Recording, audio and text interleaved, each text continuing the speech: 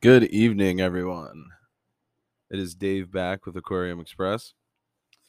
So today, let's talk. I feel like I'm going to be like one of those ad commercials on like one of the YouTube videos, but let's talk about how you can make money or how you can make your hobby self-sufficient. So the aquarium hobby is expensive. We all know that. If you've been in the hobby for whether it's been 6 months, a year, 10 years, whatever, you know, stuff's crazy and it's only getting more expensive. So I know a lot of people like to basically make the hobby kind of pay for itself. So then you're not pulling out of your own bank account, stuff like that. So we're going to touch on fragging today too, which if you don't know, if you're new, very new to the hobby, fragging is a term we use for coral that we actually cut portions of the coral off into frags from the main colony, and then we glue those frags down onto plugs, rocks, whatever you want to use, and then they eventually become colonies themselves, and we just keep repeating the process. So it's farming. We're literally aquatic farmers. I don't know why I thought of SpongeBob right there. But so what I always like to do is, I mean, when you first get into the hobby, you're gonna probably start out with like, GSP, lower end radioactive dragon izoas. You're gonna start off with some of the lower end stuff, which I agree, you absolutely should, because you don't want to go out there and buy a Grandmaster Krakatoa Palithoa and spend $250 on a polyp and kill it. That sucks. Trust me. Yeah, I was in a rush one day and I was dipping my Grandmaster Krakatoa frag, and my lovely self forgot about it and left it in a cup overnight. Oof. Press F in the chat to pay respect, please. And so you really wanna make sure you're into it. You know what you're doing. You can keep corals alive, because once you can keep corals alive and get them to grow, you could start making your hobby self-sufficient. That's the goal. Everyone I know, that's the goal. Just to make it so you're not taking out of your own money. It's just a circle. It's a closed loop system that just keeps paying for itself, which is ideal. Then you're not getting yelled at by the significant other, so on and so forth. So really, I try to get the most growth out of my stuff as I can. But I am a store, so I'm trying to sell them and everything. I'm trying to get them so they can grow enough that I can frag them, let the frags heal, and then sell them. But once you get your tank established enough, you're going to get growth out of your corals enough that you should be able to frag enough to have, 10, 20, 30 frags on a frag rack, something like that, just growing. Post it up in your local Facebook, Craigslist. Facebook, you cannot, they have to be aquatic decorations, because you can get banned or in trouble. And if you post it into a group, that whole group can get shut down since Facebook cracked down on that. So do not post that you have livestock for sale. They're aquatic decorations. Um, so once you get it booming, once your tank's going good, you're gonna have good growth out of your corals and all that kind of stuff, and you can start fragging.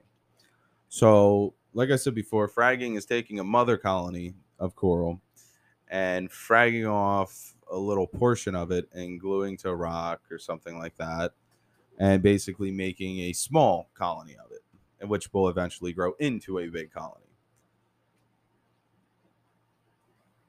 Oh. For this, so for SPS, which is small polyp stony, I always like to use bone cutters, especially on Acropora, staghorns, anything like that, any branching. Really nice, usually has a clean cut, usually works out pretty well. Do not use bone cutters on thick skeletal structured LPS, which is large polyp stony. like your hammers, any of your Euphyllias, which includes hammers, torches, frog spawns, octo spawns, cristatas. Do not use bone cutters. Bone cutters crush. So when you have a thick, like an inch, half an inch thick skeletal structure on the bottom of a branching Euphyllia, and you take a bone cutter to that, 9 times out of 10, that thing's going to crack right up the middle and cut the head in half. Not cut the head in half, but crack it so it comes apart. And basically at that point, yeah, you're done. You killed that.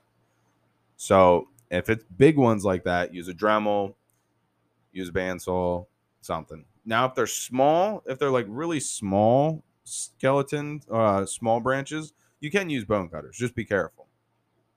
I personally love my bandsaw because it gives me a flat surface, nice clean cut, and I mean zip, zip, zip, done. You just got to be careful. You don't hit the head or anything like that. You don't drop it and cause any of the, knock on wood, BJ, which is brown jelly. I don't like to say that word or the sentence. But so yeah, bone cutters, I would really only say for SPS and maybe cracking Zoas off rocks. SPS is really easy to cut. You just cut it. You cut it and glue it. It's not hard. When you're doing acroporas, you want to put a little dot of glue in the middle of the frag plug and then try to get the acropora or whatever it is, the branching, to stand up. And then I always like to have a little bowl for when you're pulling the colonies out. Put them in that bowl. They're going to slime up. They're going to be nasty. They're going to be pissed off. Second bowl for when you just cut frags, when you're just cutting, and depending if you're gluing or not, those go in there because they're going to be secreting nasty stuff. And then a third bowl with some iodine in it, which iodine helps the healing process of corals. So iodine's a really, really, really good thing to have when you're fragging. And put the iodine in the third bowl. And then you can let your frag sit in there for a little bit to help the corals heal. It's just going to heal a little faster. And then for that, have glue on hand with you. I don't have any up here with me, but so don't fall into the trap of having to go out and buy the $30 glue that's specifically made for aquariums. I go to Dollar Tree. I get the green capped glue gel, and I use that as $1 for 2. Sometimes you get lucky. It's a good day. You get $1 for 3 tubes, not 3 packs, 3 tubes, which is a good day. When you see that, just buy the whole box. But yeah, that glue's cheap, but it works. And I've been using it for years. I've never had an issue. I hopefully will never have an issue. But yeah, you're not paying $30 for a little bottle of glue from one of the aquarium companies. That's overpriced and crappy. Not crappy, just overpriced. But that's anything in this hobby. So that's a little bit about fragging. So when it comes to Zoas, like I said in my other videos, I have a video on Palitoxin, and you can listen to that. That will give you a little bit of how to handle Zoas in that. If you really want to be careful, it's always a good idea to wear some type of glasses, especially if you're using a Dremel, because Dremels can slip. I've had one slip up, hit Palithos, and spray my face, which I did have Palitoxin for a week. It was absolutely horrendous. I thought I was going to die. But, gloves, eye protection, I'd say that do that if you're really worried about it. Handling Zoas, like I was saying, you can check out the video. That'll explain a lot more in depth about it. But I would, if you're fragging Zoas or anything, I would absolutely wear gloves. And if you're going to be using a Dremel, I would wear a face mask so you cannot get if the Dremel would slip, it cannot get in your mouth. And I would absolutely wear eye protection because you do not want to lose an eye. Just it better be safe than sorry. You can say, "Oh, I'm invincible," but when it happens, you're not going to be that invincible. As far as everything else, SPS, I don't really worry about. I mean, I do them barehanded. I don't really care. Euphilia, I every once in a while I'll get stung by a piece of Euphilia, and it'll burn for a little bit, but that's really rare. Usually Euphilia doesn't affect me.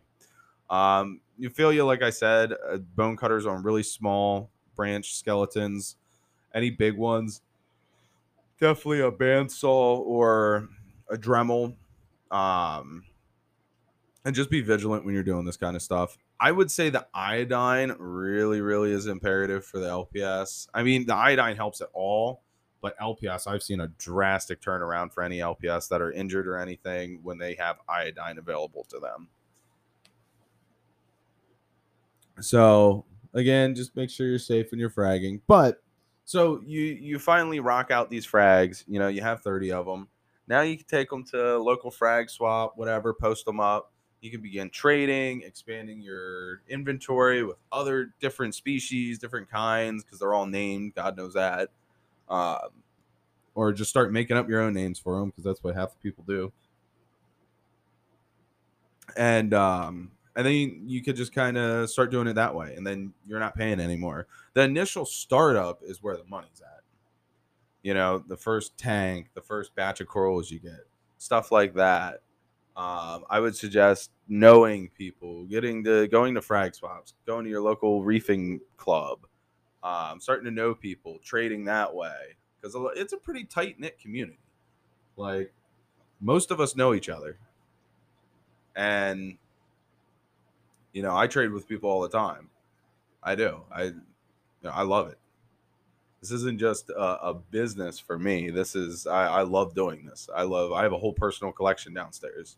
Any of you that have ever bought in coral off of me, when you come over to my house and you're looking at stuff, you're like, "What's that?" And I'm like, "Oh, that one." Funny story about that. That's grow out. That one's staying. But yeah, eventually, and then eventually you may get down to the road where you have, a little frag tank set up, and you're going and making a little extra money. So that's just kind of making it self-sufficient is the best way to do it. It's going to help you out in the long run. It's going to make it so you're not bleeding money every time you want to buy a coral or two. Because God knows these corals are getting expensive. Unfortunately, when Indo shut down, 2 years ago, before that, good God, Euphilia was, I was paying like $10 for frog spawn and hammer per head.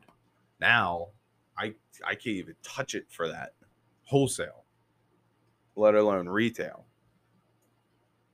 Yeah, a couple years ago, we were selling gold torch for $100 a head, and it was pure gold. It was like 24 karat Indo gold. It was not, Dragon Soul or something like that. It was the nice stuff. So it's kind of crazy, the fluctuation of coral prices and how they're only going up. And I think part of that has to do with like our wholesalers. They're just, some of them are just, brutal. And, I think it has to do with where they come, the exporters, because when Indo shut down and the prices went wild, those importers or exporters never really dropped their prices. They just kind of stayed the same when it opened back up. So yeah. But making it self-sufficient is the goal of most reefers. Making it so it supports itself. And it can be done. It's very easy. It's very achievable. You just have to kind of know what you're doing, grind it out, and get some frags going. Meet people. You meet a lot of cool people in this hobby. You really do.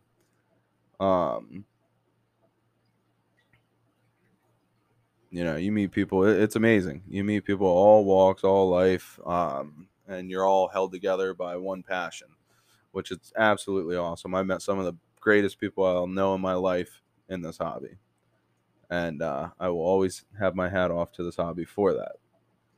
But again, starts off. I mean, you start off with those beginner corals, work your way up, get up into the higher end SPS, whatever, Zoas, whatever your take is.